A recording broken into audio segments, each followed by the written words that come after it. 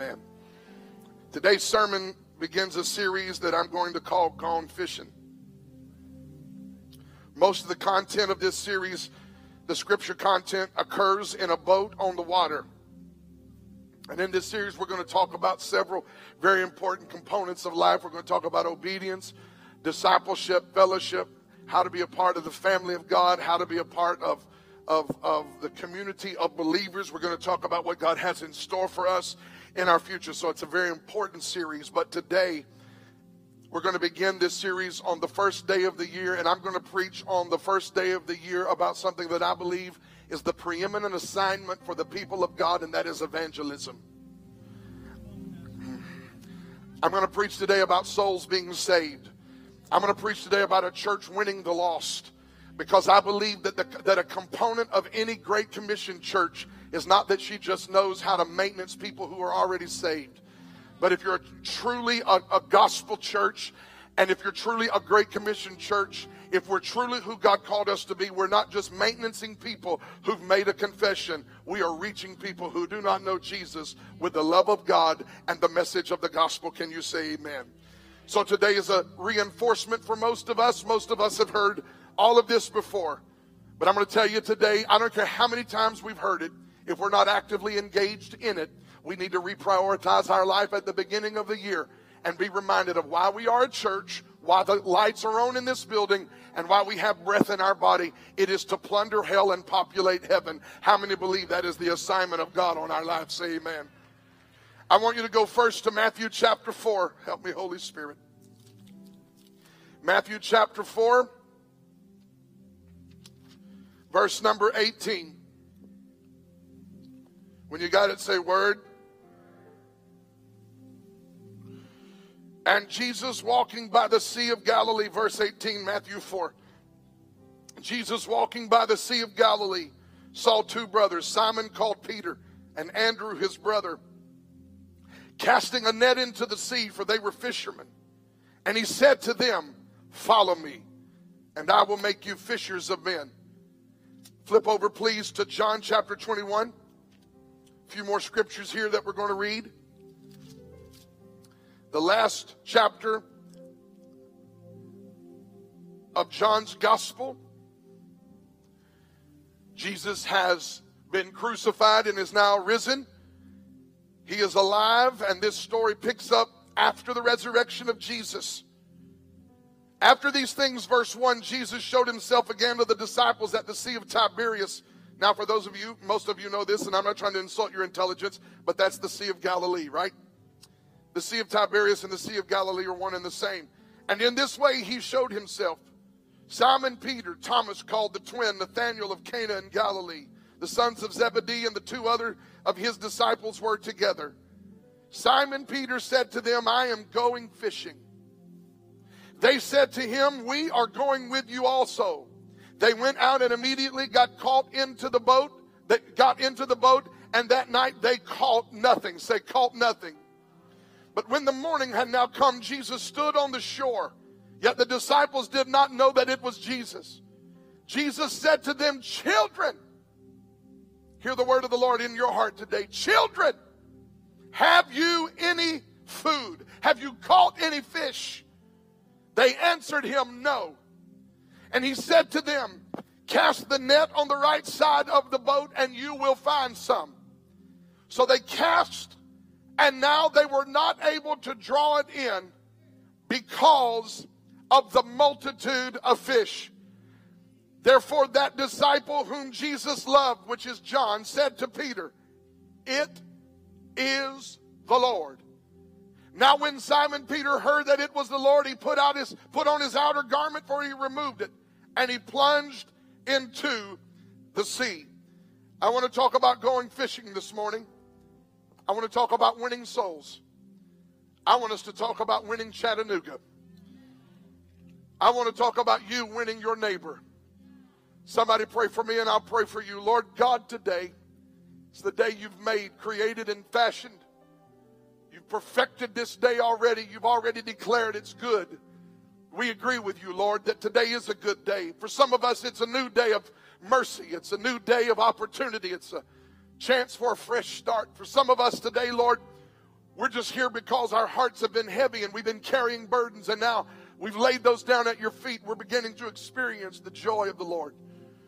But today, for all of us, God, I pray that there would be a burning fire of evangelism kindled and rekindled, not only in the heart of this house, but in the hearts of all of your people. Reveal to us today, God, our role and our assignment in being a part of your kingdom. I pray today, God, for those who have shelved the idea of being an evangelist. I pray that you'll just wake up a new passion. Stir in us a new flame, Lord God, of winning the lost. I pray, Lord, this church would never be content with the harvest that we've experienced in the past, but we would always be reminded that the net is ready, that the fish are waiting, that you have a heart, Lord God, to save all of humanity. And today, Lord God, I pray this house, this church, these precious and beautiful people would not just be pew warmers. We would not just be church setters, but we would win the lost in the name of the Lord. Now, God, I pray for a Holy Ghost fire, the kind of fire that is genuine and authentic, the kind of fire that pleads with heaven for earth and for humanity to be saved. Lord, let that kind of fire rise up out of this house. I am praying, Lord, a bodacious prayer today. I am praying an august prayer today. I am praying that in 2018 you will save more souls than we have ever seen saved in a year in this church's history. For the glory of God. If you agree with me, say amen. You can be seated. It always amazes me the kind of team that Jesus decided to assemble when he built his dream team. He comes to this earth knowing that he's going to leave. He comes to this earth understanding that he's going to have haters, and probably because of his haters, he's going to have just a few years of ministry opportunity. And we know from the Gospels he has just a little over 3 years of ministry opportunity before the hate finally crescendos into crucifixion. Knowing that his time was limited, knowing that the mission for which he came to this earth had to be done in a certain window of time, and that after he left earth, he would essentially put into the hands of this team he was building the responsibility of winning the lost and advancing this kingdom. Knowing his time was limited, you would think, I would at least think, that if I'm going to build a team that is going to be responsible for winning the lost and advancing this kingdom and doing something supernatural that would turn the world upside down, if I were going to be depending on a group of people like that, I probably would go after the sharpest knives in the drawer. I probably would go after the most articulate. I would probably go after the most gifted. I would probably go after the most influential people that I could possibly assemble, the greatest team I could assemble to do it. But when you look at the team of 12 that Jesus selects to be the dream team, it's almost a nightmare. We have a couple of tax collectors. We have a couple of fishermen. We have a couple of political zealots. And through all of this assembling of the craziest group of 12 people you could possibly imagine, Jesus develops a dream team. While I'm shocked on one hand, I'm incredibly relieved on the other.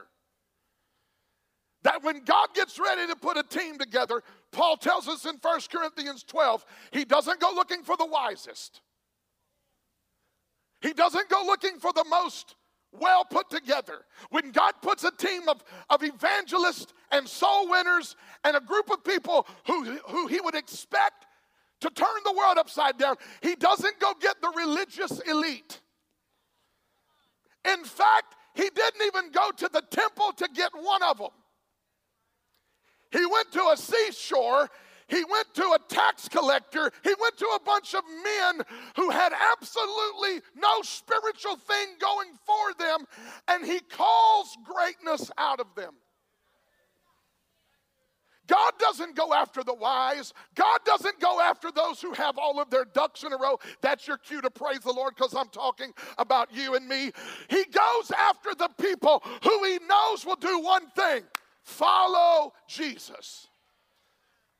If he can find someone who will follow him, he can turn the world upside down. I'm so sick of people who think they have something to offer God, and they think they're God's great gift to the church and the entire world. I'm just glad today he takes the foolish things of this world to confound the wise. I'm glad he just picked me. Like a chubby boy in a game of dodgeball. I'm just glad he picked me. Do I know what I'm talking about today?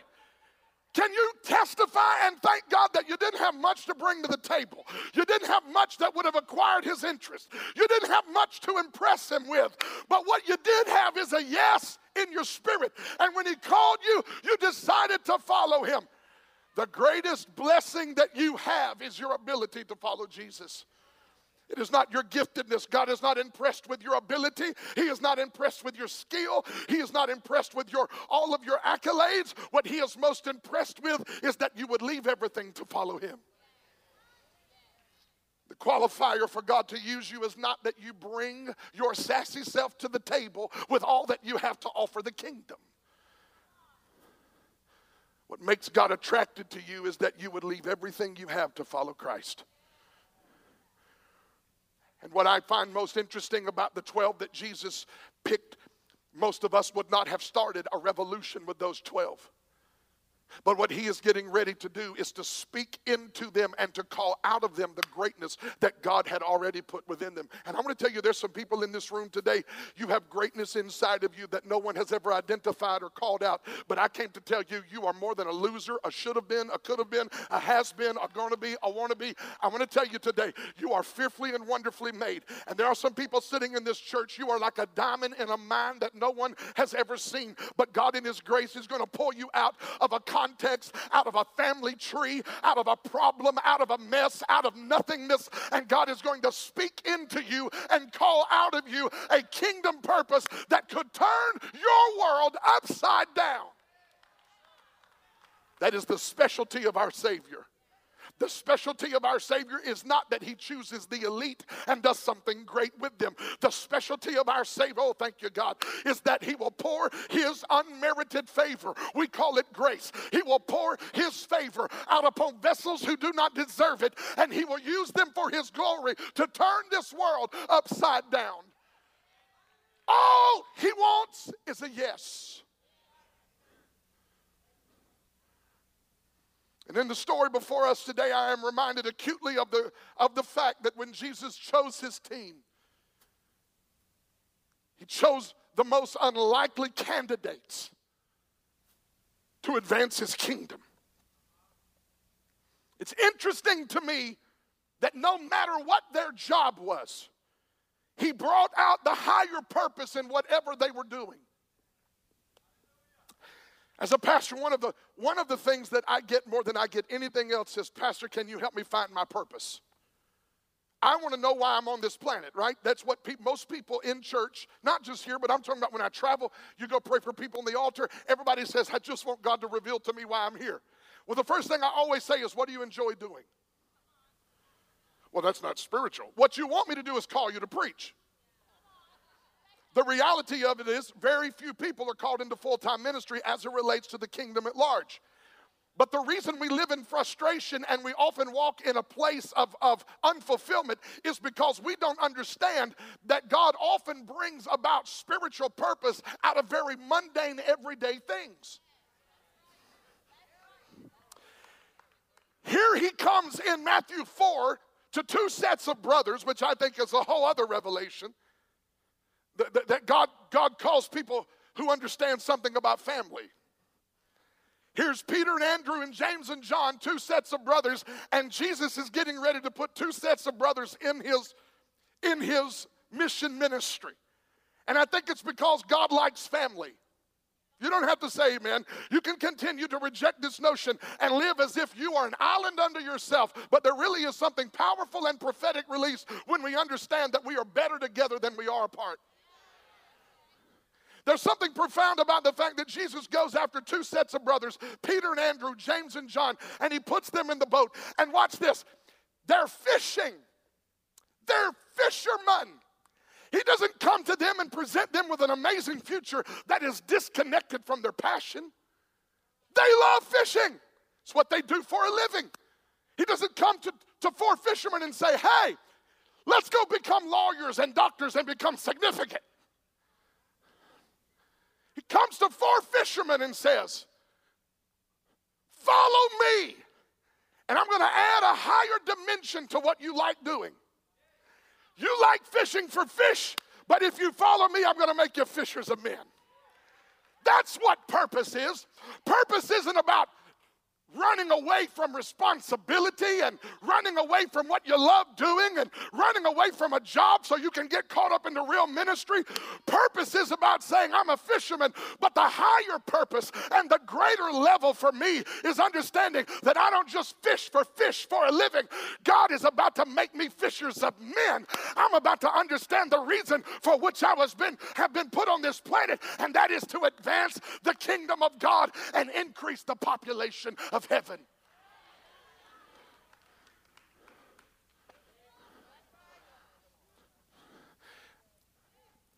How many in here are full-time in the ministry? You don't do anything else to draw a check but ministry. If you're in that boat, lift your hand. How many do something else for a living? This is why I'm preaching this. Because 95% of this house are doctors and lawyers and insurance agents and car salesmen and teachers and administrators. And if all we do is wait on the 5% who are called into full-time ministry to follow Jesus and win the lost, we will miss the purpose of the kingdom. The purpose of the kingdom was not to transform fishermen into lawyers and preachers. It was to transform fishermen into fishers of men. Am I making sense?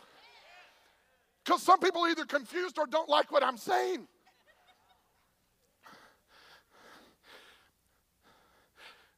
If you're a typist or a clerk or a secretary or a teacher, follow Jesus. And he'll show you the real purpose. If you're a construction worker and you hammer, and you're a framer, or you're a mechanic, or you're a doctor, or a veterinarian, or whatever, or a teacher, whatever you are no less a part of increasing heaven's population. You are no less a part of the kingdom of God than your neighbor who is an itinerant evangelist and travels 365 days a year preaching the gospel. Wherever you are, whatever influence God has given you, that is your parish, that is your field, that is where God has called you. And the Lord is saying to us today, follow Jesus and he'll help you win those people.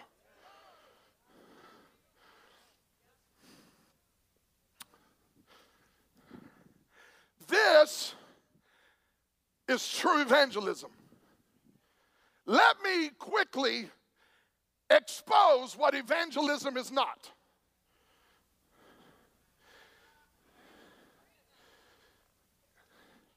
Evangelism is not. Touch your neighbor, say not. No, get an attitude a little bit and just.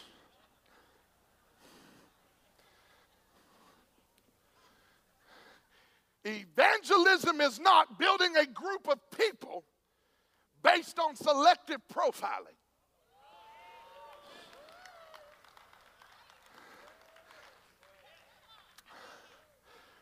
We're going after them. I am so sick of selective profiling in churches. I'm going to preach. I'm going to, whether you like it or not. It's the first Sunday, and you didn't call me, so you can't take it away from me. Hallelujah. Selective profiling. Let's go plant a church where the rich people are. Let's go plant a church where the white people are. Let's go plant a church where the white-collar jobs exist. Let's go do a demographic study and find out where all the success. Y'all don't have to say amen. Hold your breath. I'll be through in a minute. Let's go find a place where all the successful people are and plant our little cute religious church right in the middle of it and get all the people to come and call that the kingdom. That's not evangelism. I have nothing wrong with going after successful people. But if all you do is go after successful people because you want their fat pocketbook, you have missed the intent of the kingdom of God. God did not call me just to reach rich people. He called me to reach rich people because there are poor people who ought to be sitting by the rich people, and they ought to come together on Sunday morning.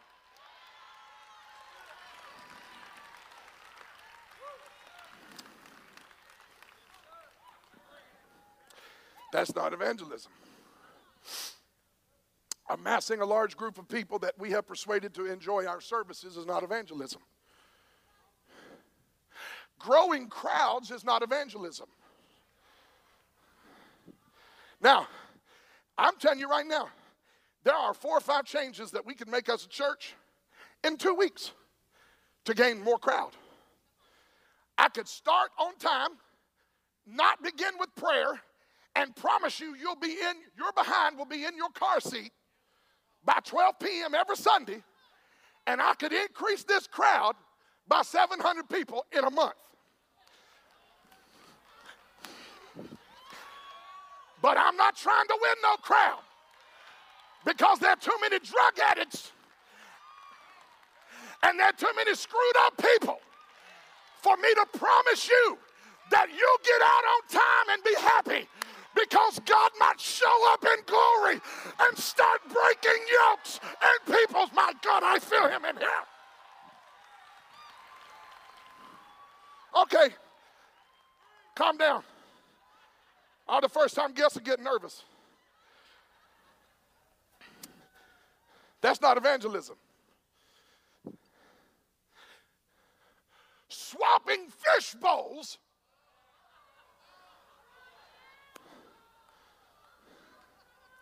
So this is the church,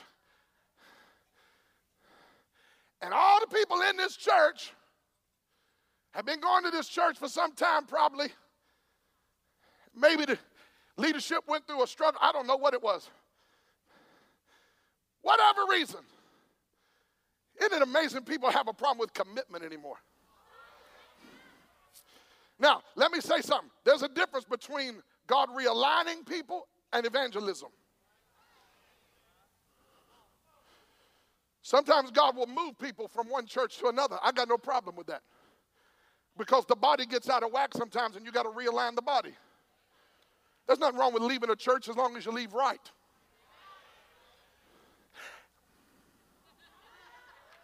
There's nothing wrong with leaving a church as long as your heart is pure when you leave. Let me help you. If you can't have a meeting with your pastor and tell him why you're leaving and you're trying to sneak out, I've made some enemies right there. Y'all feel that? Did you feel your neighbor get quiet and mad at me at the same time? God realigns the body sometimes. I promise you this, in 15 years of pastoring, when someone's come to me and said, God, move me to another church, I lay my hands on them, bless them, and release them. You don't have to worry about me talking about you, because I understand something. If God's taking you out, it's because he's bringing someone else in. And how I release one person is how I'm able to receive someone else. Listen, here's the most important thing as your pastor. Right now, I want you to be whole, healthy, fed, and in the right place.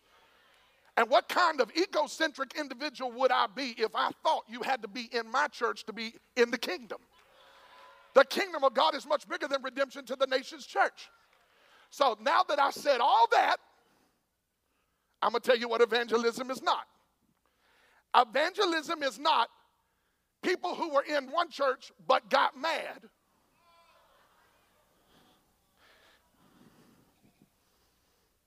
Oh, a church down the road put in some new lights.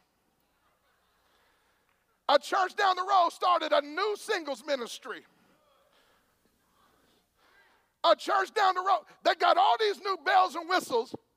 Let's go down the road to another pot, and then if we're not careful, this pastor starts talking about, my church is growing. We got all these people come to church. The kingdom is being advanced. No, the kingdom ain't being advanced. You swap crazy people. Y'all don't have to say amen. Take a big, deep breath on the first Sunday of the year. This is not evangelism. This is fish swapping. And most of the people who left that bowl to jump in this bowl are going to find another bowl next week to jump into.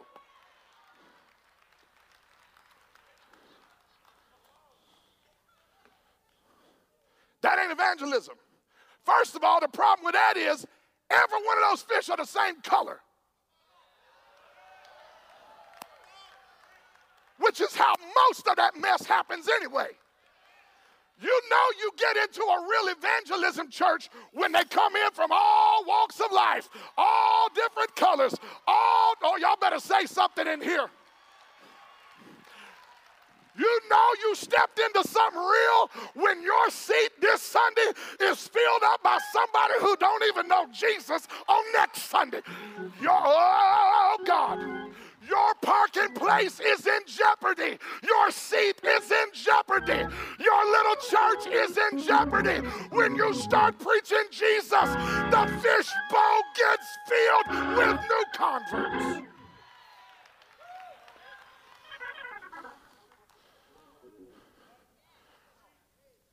There's some purple, green, yellow, orange fish in this bowl. I say the more the merrier.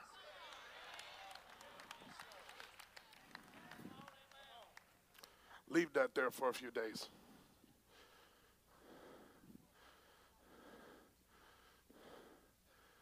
I preached this all my life, but when you go fishing with Jesus, you don't go fishing with a pole. That's how some people go fishing. They go fishing with a pole.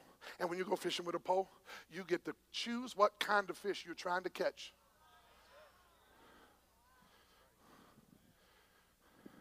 So we got some preachers fishing for rich fish. Some preachers fishing for white fish. Some preachers preaching for black fish. I just believe you ought to throw out a net. And when you throw out a net, you don't get to choose what kind of fish jumps in the net. This is what it looks like when you start fishing with Jesus. Because a gospel net will bring in all kind of folk.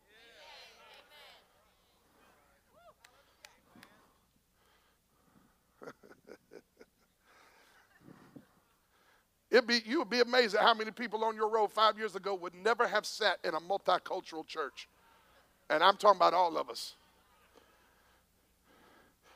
White folk who wouldn't have had church with anybody but white folk. Black folk that wouldn't have had church with anybody but black folk. Latino people that wouldn't have had church with anybody but Latino folk. You know what's happening in the earth? God is making those kinds of voices irrelevant. I'm telling you, the Lord told me about a year and a half ago, he said, I'm going to hit the mute button on the microphone of people who are preaching a homogeneous kingdom. That's good preaching, Wallace. A homogeneous kingdom. You know what homogeneous is? A homogeneous kingdom means everybody in your idea of the kingdom of God got to look the same, dress the same, sing the same, smell the same. I'm so sick of that mess. What happens in the true kingdom of God is God starts bringing in people from all over the place. They don't look like you. They don't smell like you. They don't shout when you shout, sing what you sing. They don't even know what a redback hymnal is.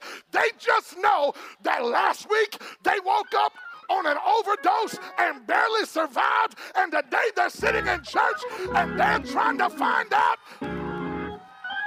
can somebody help me? I need help.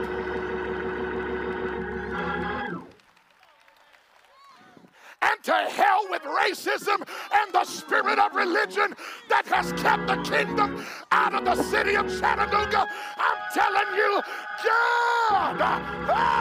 God is going to give us a harvest of red, yellow, black, and white, rich and poor.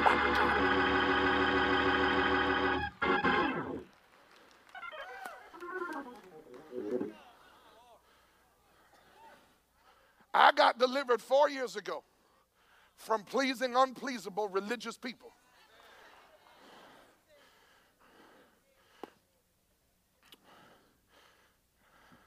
Oh God, I'm getting myself in trouble. I stopped having meetings with people who wanted to take me to lunch.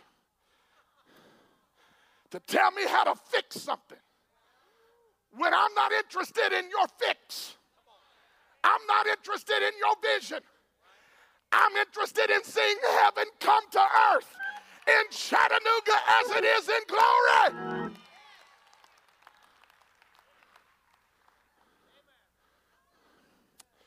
And this is true evangelism, is when you go after people who very few people want to go after.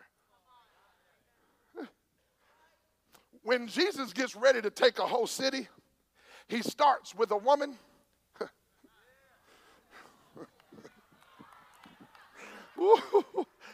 Oh, his strategy, I'm getting myself tickled right here. His strategy is so different than ours.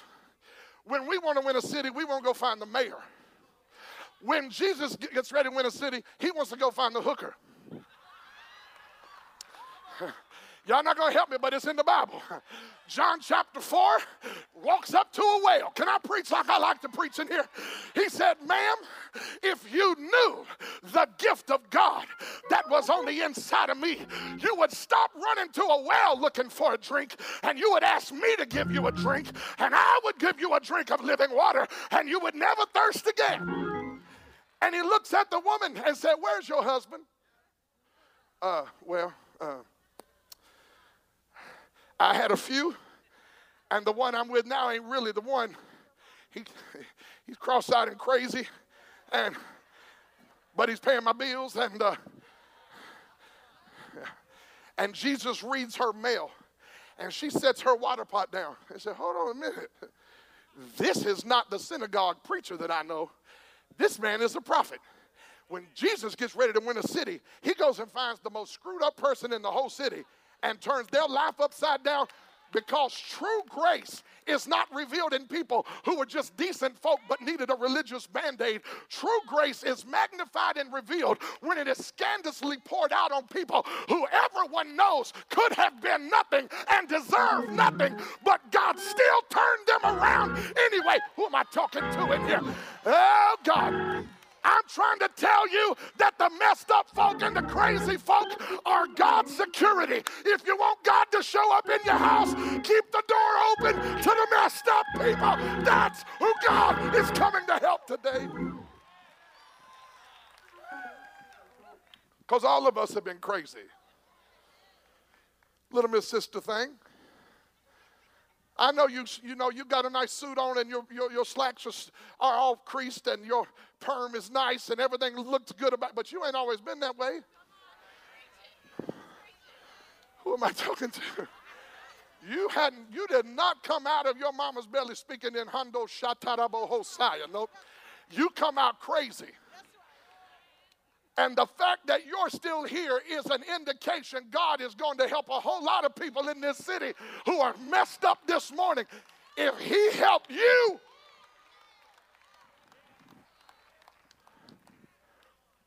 so that was, I don't know what part of the sermon that was. But evangelism is not growing crowds. Let me say this. I'm nervous that in the modern day church we have put a premium on size and not on conversion. I want you to hear me say, I want to grow. I want to increase in number, because the more people in here, the better off they are. Right, we want to grow. How many can be real? We want to grow.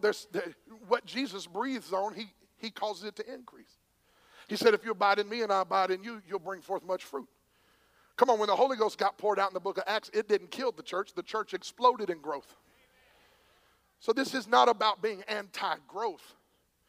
I want us to grow because numbers represent souls. And sometimes people who can't grow criticize people who can. And I certainly don't want to fall into the trap of being the preacher who resents growth in a local church. And so you get up and condemn everybody. That's not my assignment either. But I want to make sure we understand what true evangelism is. True evangelism is not just about gaining crowds. It's about producing converts. William Booth said, the trouble of the modern day church will be that we have decisions without conversions.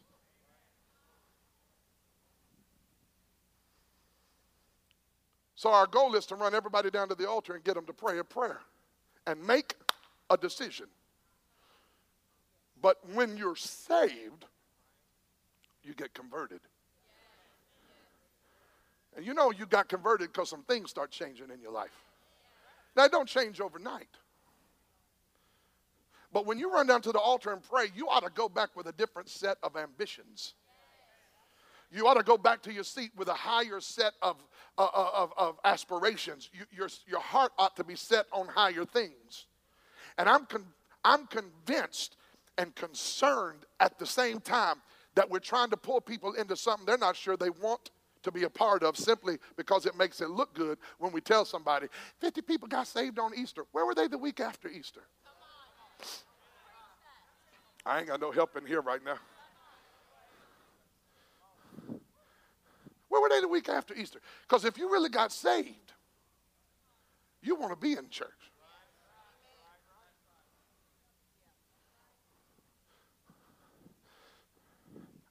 I want us to have a focus on winning the lost. And for that to happen, several things have to occur. And let me talk about those things very quickly, and I'll be right out of your way.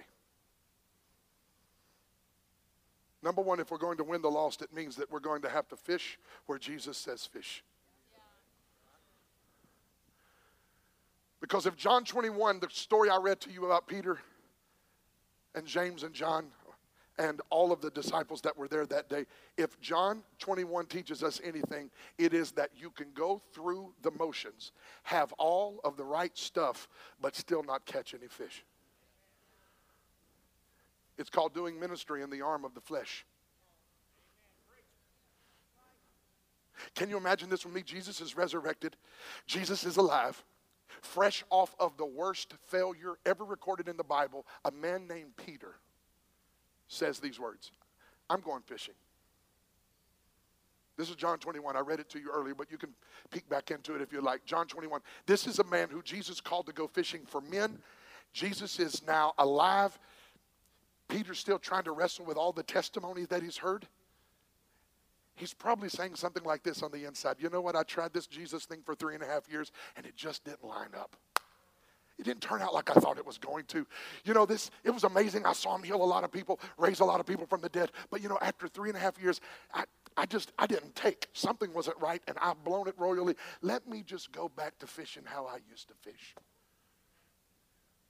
Which is really where I feel like some people in this room are today. Enough Jesus to claim heaven as your eternal home. But if the truth be known on the inside, you've just sort of shelved that idea of a really radical life where every day is an adventure in following Jesus. Do you remember what it was like when you first got saved?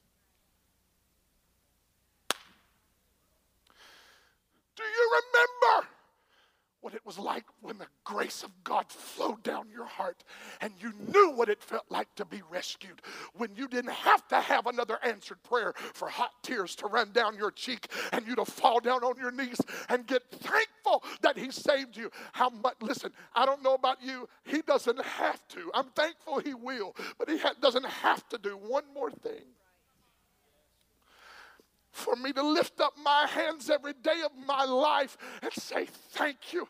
Sometimes we miss it. Sometimes we get so caught up into what God didn't do that we forgot what he did do.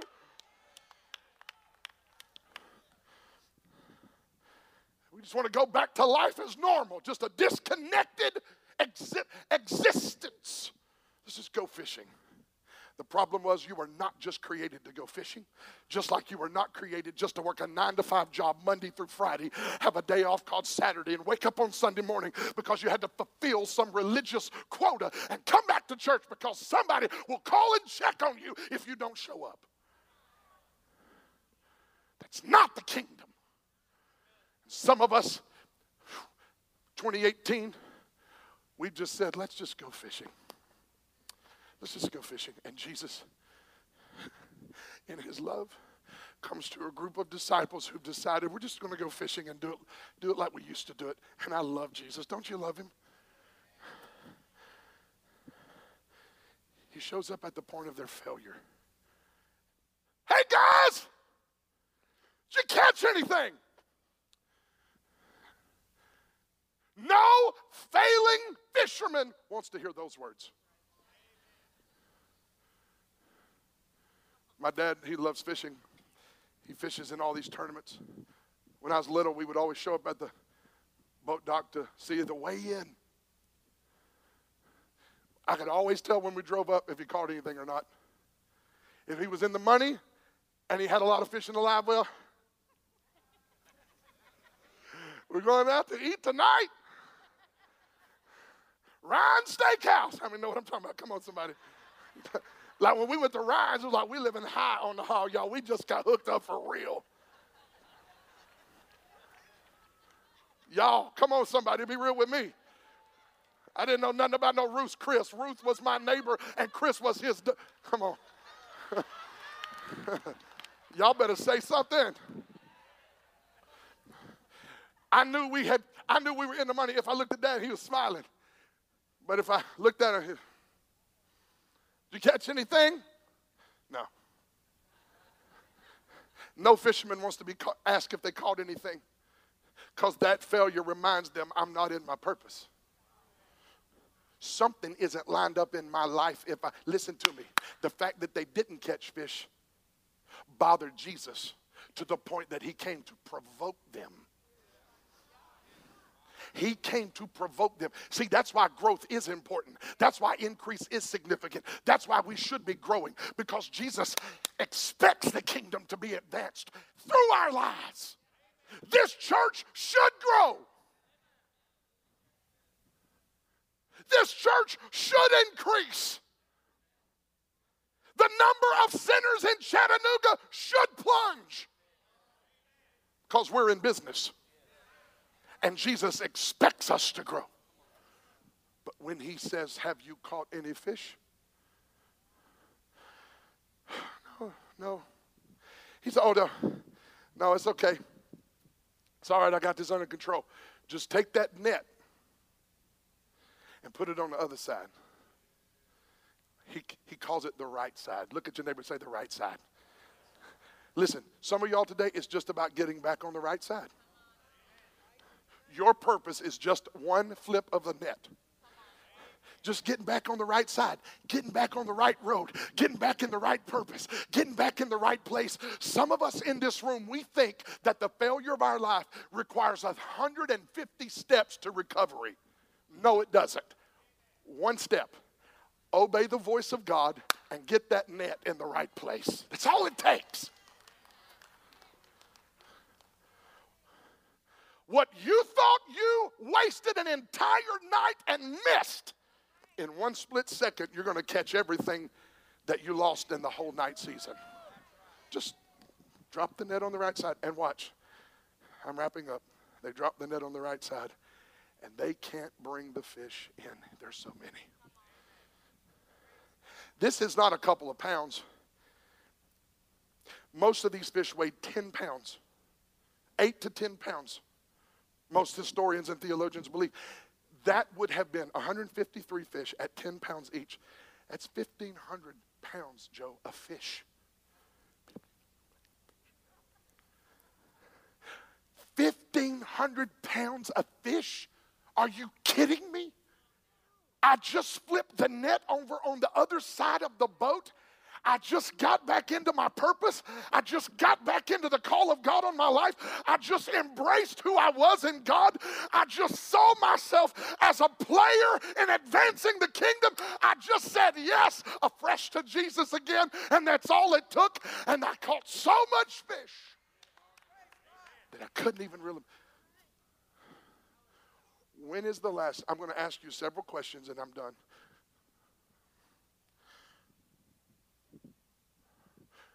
When is the last time you actively, as a child of God, participated in advancing the kingdom?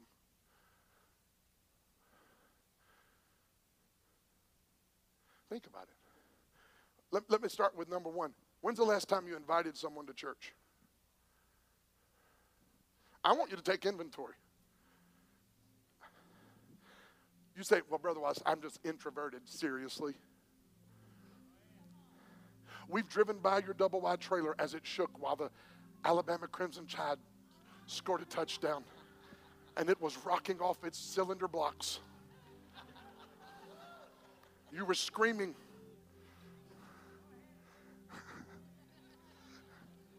I love having a microphone.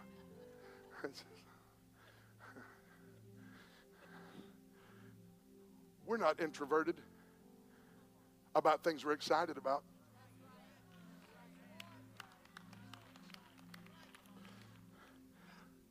You know, I want to rebuke something off of all of us. I want to rebuke off of all of us that religious condescension that began to criticize an excited people. You're just too excited. Calm down until you get deep. And when you really get deep and understand all the theological implications of the substitutionary atonement, when you really begin to explore the depths of theological academia, then perhaps one day it will be warranted that you get a little excited. Don't lose your passion.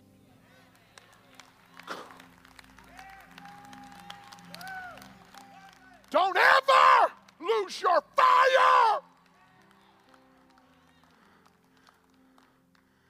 Yes, get knowledge. Yes, get understanding. Yes, get education. But you hear your preacher tell you that when I got educated, it did not kill my fire. What I know doesn't cause me to calm down. What I have found causes me to be yet more passionate for God.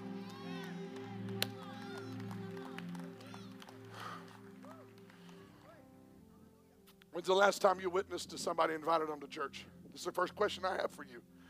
I want you to think when the last time you invited someone to church was. You say, Pastor, is that really part of evangelism? Read your Bible. John chapter 1, a man named, if I remember this correctly, Andrew goes to a man named Nathaniel. He said, you ought to come see this man who saw me sitting under a fig tree. He said, watch. He asked them, can anything good come out of Nazareth?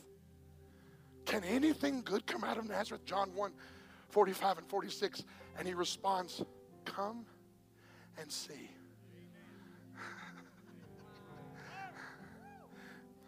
When's the last time you found somebody who was broke, busted, and disgusted in life, and you said to them, man, I found somebody. Really, where?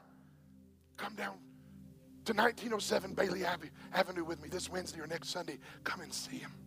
Come and see all the people whose lives he's changed.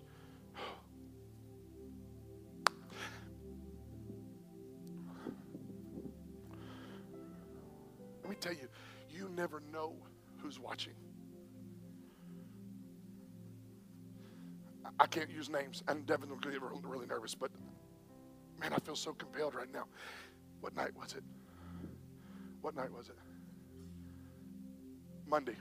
Monday night, we're getting ready. I'm going to fly out the next morning early at William McDowell's church to preach at William McDowell's church, and we took a couple of days break while we were in Florida.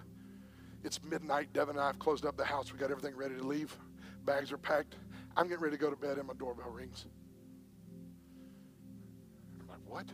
Midnight? And I go and look, and there's a sweet, beautiful young lady on my front porch. It was 16 degrees that night.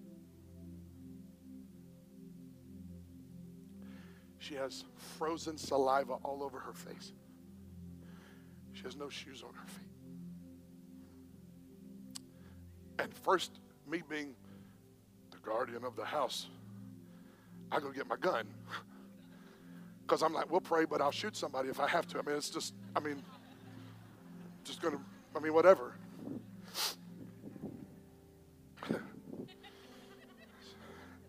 I open the door. Watch, don't miss. I know it's late, but give me a few more minutes. I open the door. There's this young lady who's freezing to death, no shoes on. She says, I've been kicked out of my car by my boyfriend. And I've been looking for a place just to make a phone call. Can I make a phone call? So I go get my phone. I said, Devin, come watch this. I don't know what's going to happen, but we have to help. While she's using the phone, I look at this young lady. I said, her name. She looks up at me. We went to school together. From second grade through senior year. I hardly recognized her. She has no shoes on. She's almost frostbitten. She's shaking. We bring her into the house.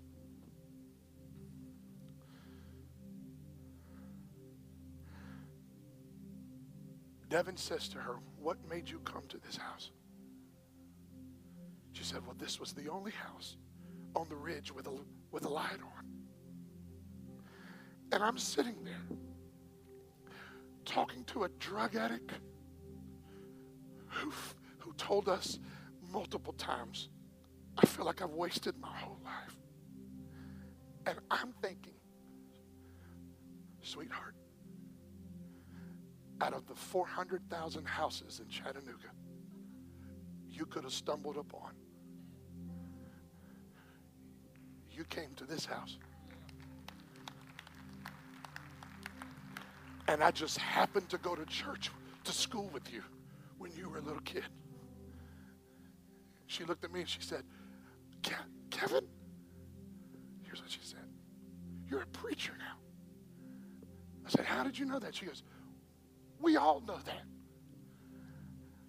How did you know that? She said, we watch you on Facebook all the time.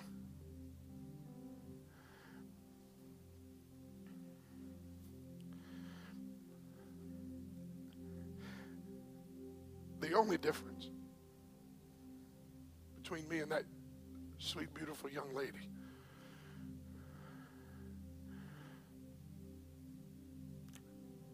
is that I decided to follow him a little sooner in life.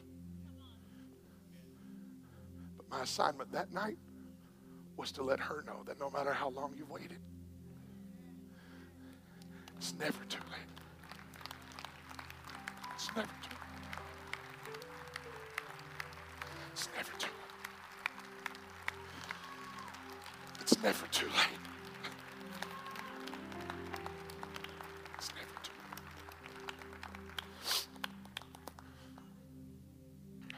Now I wish I could tell you I led her to Jesus in my room and she got saved that night. That didn't happen, but I will tell you what I would tell you what God spoke to me. Because I think that night she was probably on drugs and inebriated. That night, God said to me, you sowed a seed, Kevin. I'll send somebody else to water it. But I'm going to give it increase. And Devin and I sat there with this young lady. Devin made her hot chocolate and chicken noodle soup. She don't even take care of me like that.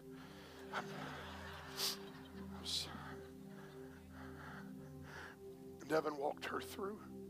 We made phone calls to Teen Challenge and some other places. Thank you, Chris. I'm sorry. Here's my point. I was this close. At midnight on a morning I had to get up at 5 a.m. to catch a flight. I was this close to saying, you know what? I'm going to call the police. We'll get you a ride somewhere, but I got to go to bed.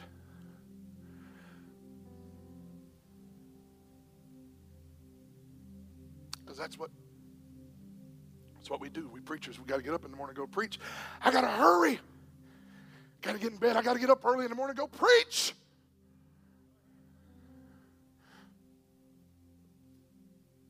That was what was wrong with the priest and the Levite to the Good Samaritan. Or to the man who had fallen on Jericho's road. The priest and the Levite were on their way to minister. But the Good Samaritan was ministering while he was on his way.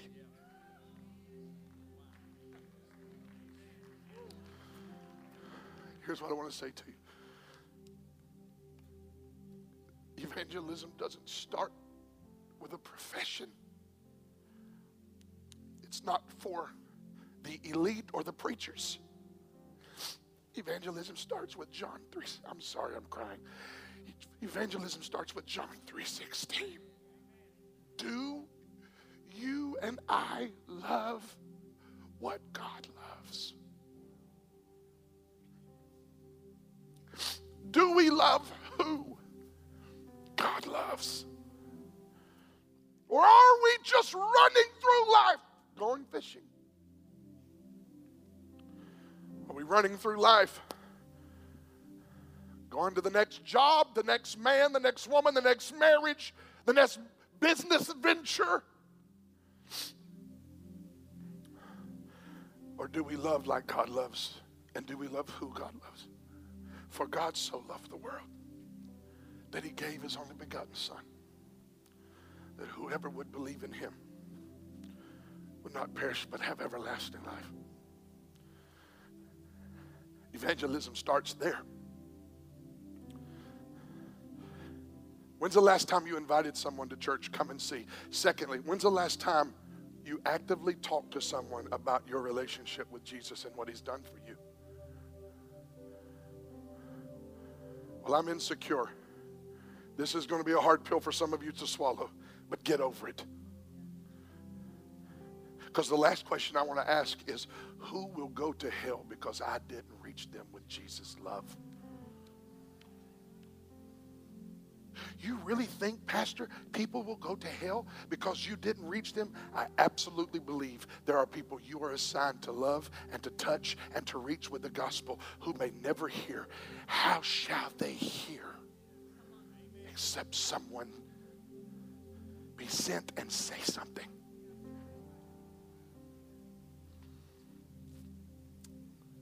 I expect this year our church to grow because your family's coming in and getting saved.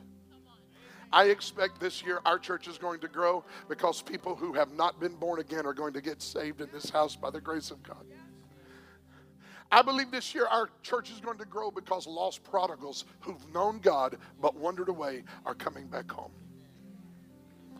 And you're going to play a role in every one of those.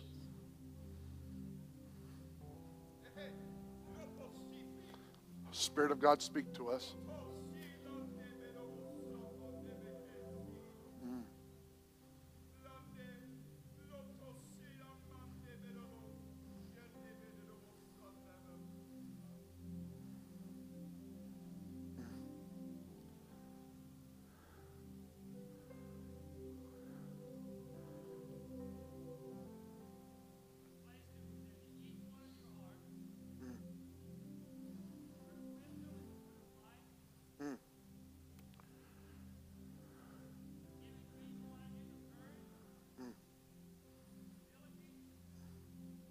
Speak to us, Lord. Yes, Lord.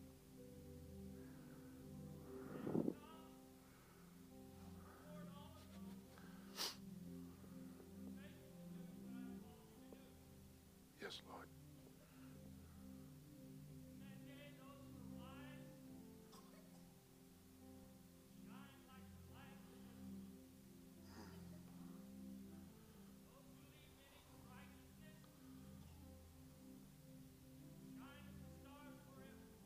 My God.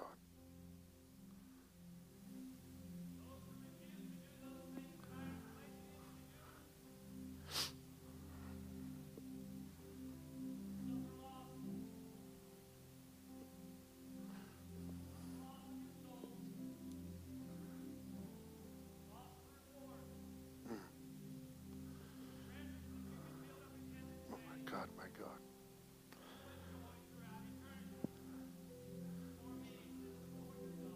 My Lord. Yes.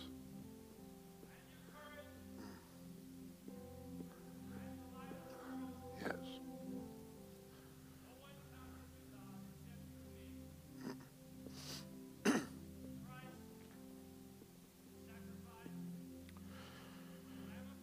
Yes, Lord. Thank you, Jesus. Thank you, God.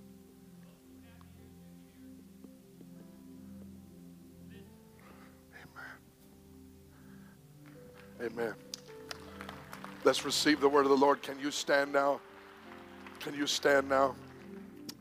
For those of you who do not understand, I want to make sure that I convey to you that this house believes in the gifts of the Spirit. According to 1 Corinthians, there is the gift of tongue and the gift of interpretation. The first brother that you heard speak in tongues spoke in tongues by the Spirit of God. The second brother that you heard interpreted the tongue in an intelligible language and revealed through the Spirit what God was saying to this house. And we receive the word of the Lord because it is in harmony with the word of God. Amen. And I think it's significant to point out that what the Spirit said then is that there will be a day when what we did for the Lord will be rewarded for eternity. I don't know about you, but I want my life to count for God. And I don't want to stand before him one day and see what could have been but was not, because I wasn't courageous and I didn't throw my net into the ocean and just win a harvest for him. How many want to win a harvest for Jesus? How many will agree with me that this year God is going to use your life, work through your life to save more souls? Lift your hands if I am talking to you right now. 3 questions I need you to consider before we pray. Number 1, when is the last time you invited someone to church? Come and see what Jesus is doing. Number 2, when is the last time you shared your faith with anyone? What Christ is doing in your heart and life. And number 3, who may spend eternity in hell if I don't do what I'm called to do and let my light shine before men that they may see my good works and glorify the Father which is in heaven. You and I have a great commission to fulfill according to Mark chapter 15. Go into all the world, preaching the gospel, making disciples, baptizing believers, healing the sick. That's what he called us to do. How many want to spend this year doing what you're called to do? Say amen. Heads bowed, eyes closed. If you're in this room today, I know it's later than I'm used to keeping you. Today's business with God. If you're in this room today and would say, Pastor Kevin, would you pray for me? Because I need this salvation. And I feel like I've waited too long. And when you begin to say it's never too late, something began to come alive on the inside of me, Pastor. And today I need to get right with God. On the first Sunday of 2018, I need to give my heart to Jesus. Heads bowed, eyes closed. If I'm talking to you, I don't care how far away from God you feel. If you believe and you want Jesus to save you, when I say 3, lift your hand and I'm going to pray for God to save you. I don't care if you've never known him or you have known him and walked away. Today, if you want to give your heart all to Jesus, I surrender. When I say 3, lift your hand. 1, 2, 3. Right now. Lift your hand. Thank you, sir. Thank you, ma'am. Thank you, ma'am. Thank you, sir. Hands are up. I see them all over this room. Put them down. Thank you. Everyone look at me. I want you to participate in the kingdom of God today by asking your neighbor, whether you have known them your whole life or you never met them before you come in this house. I want you to look at your neighbor and ask them this question. Do you need someone to go pray with you in the altar? And if you lifted your hand, or you should have, when they ask you that question, I want you to nod your head. I don't care what you're fighting, what feelings you're feeling. If you need Jesus to save you, when your neighbor asks you that question, say, yes, would you come pray with me? And I'm going to stand right here and wait on every single one. And we're going to believe that today God is going to start this new year by saving souls. Right now, ask your neighbor all over this house, do you need someone to go to the altar with you and pray? If you lifted your hand, or you should have, when they ask you that question, would you come out of your seat and come meet me right here? Anybody at all? Anybody at all before we leave? It could be the greatest day in your life. Anybody at all? I saw at least 6 hands. I'm not coming to get you. If you want Jesus, you're going to have to come. Thank you for coming, young man. Thank you for coming over there. Thank you for coming. Come on, sir. Come on, I want a church. They're still coming. I want a church to get thankful.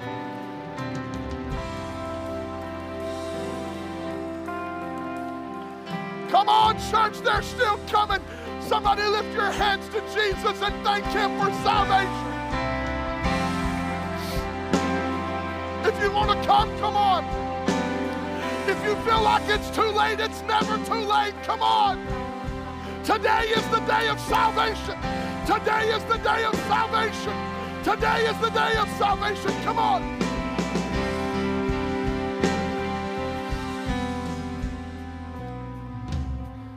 Stretch your hands toward the altar. Pastors, come help me, please. Leaders, come help me, please. I need you. Very softly, music's playing. I want you to stretch your hands toward our new brothers and sisters in Christ. I want you to pray for them like you wish somebody would pray for you the day you got saved. Make sure every one of them have somebody praying with them, please. Brothers and sisters, make sure. Thank you, Lord. I have decided to follow Jesus. I have decided.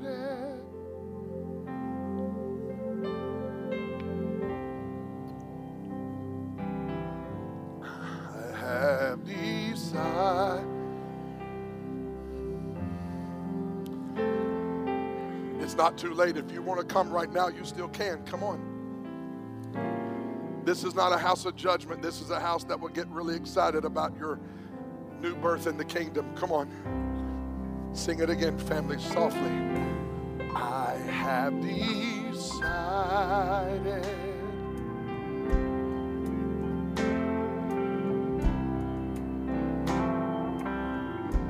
I have decided.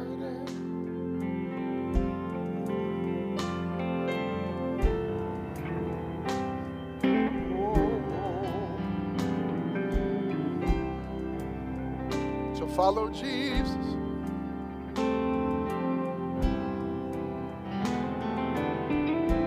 No turning back. No turning. Say, though none go with me, still I. Though none go, still I will follow.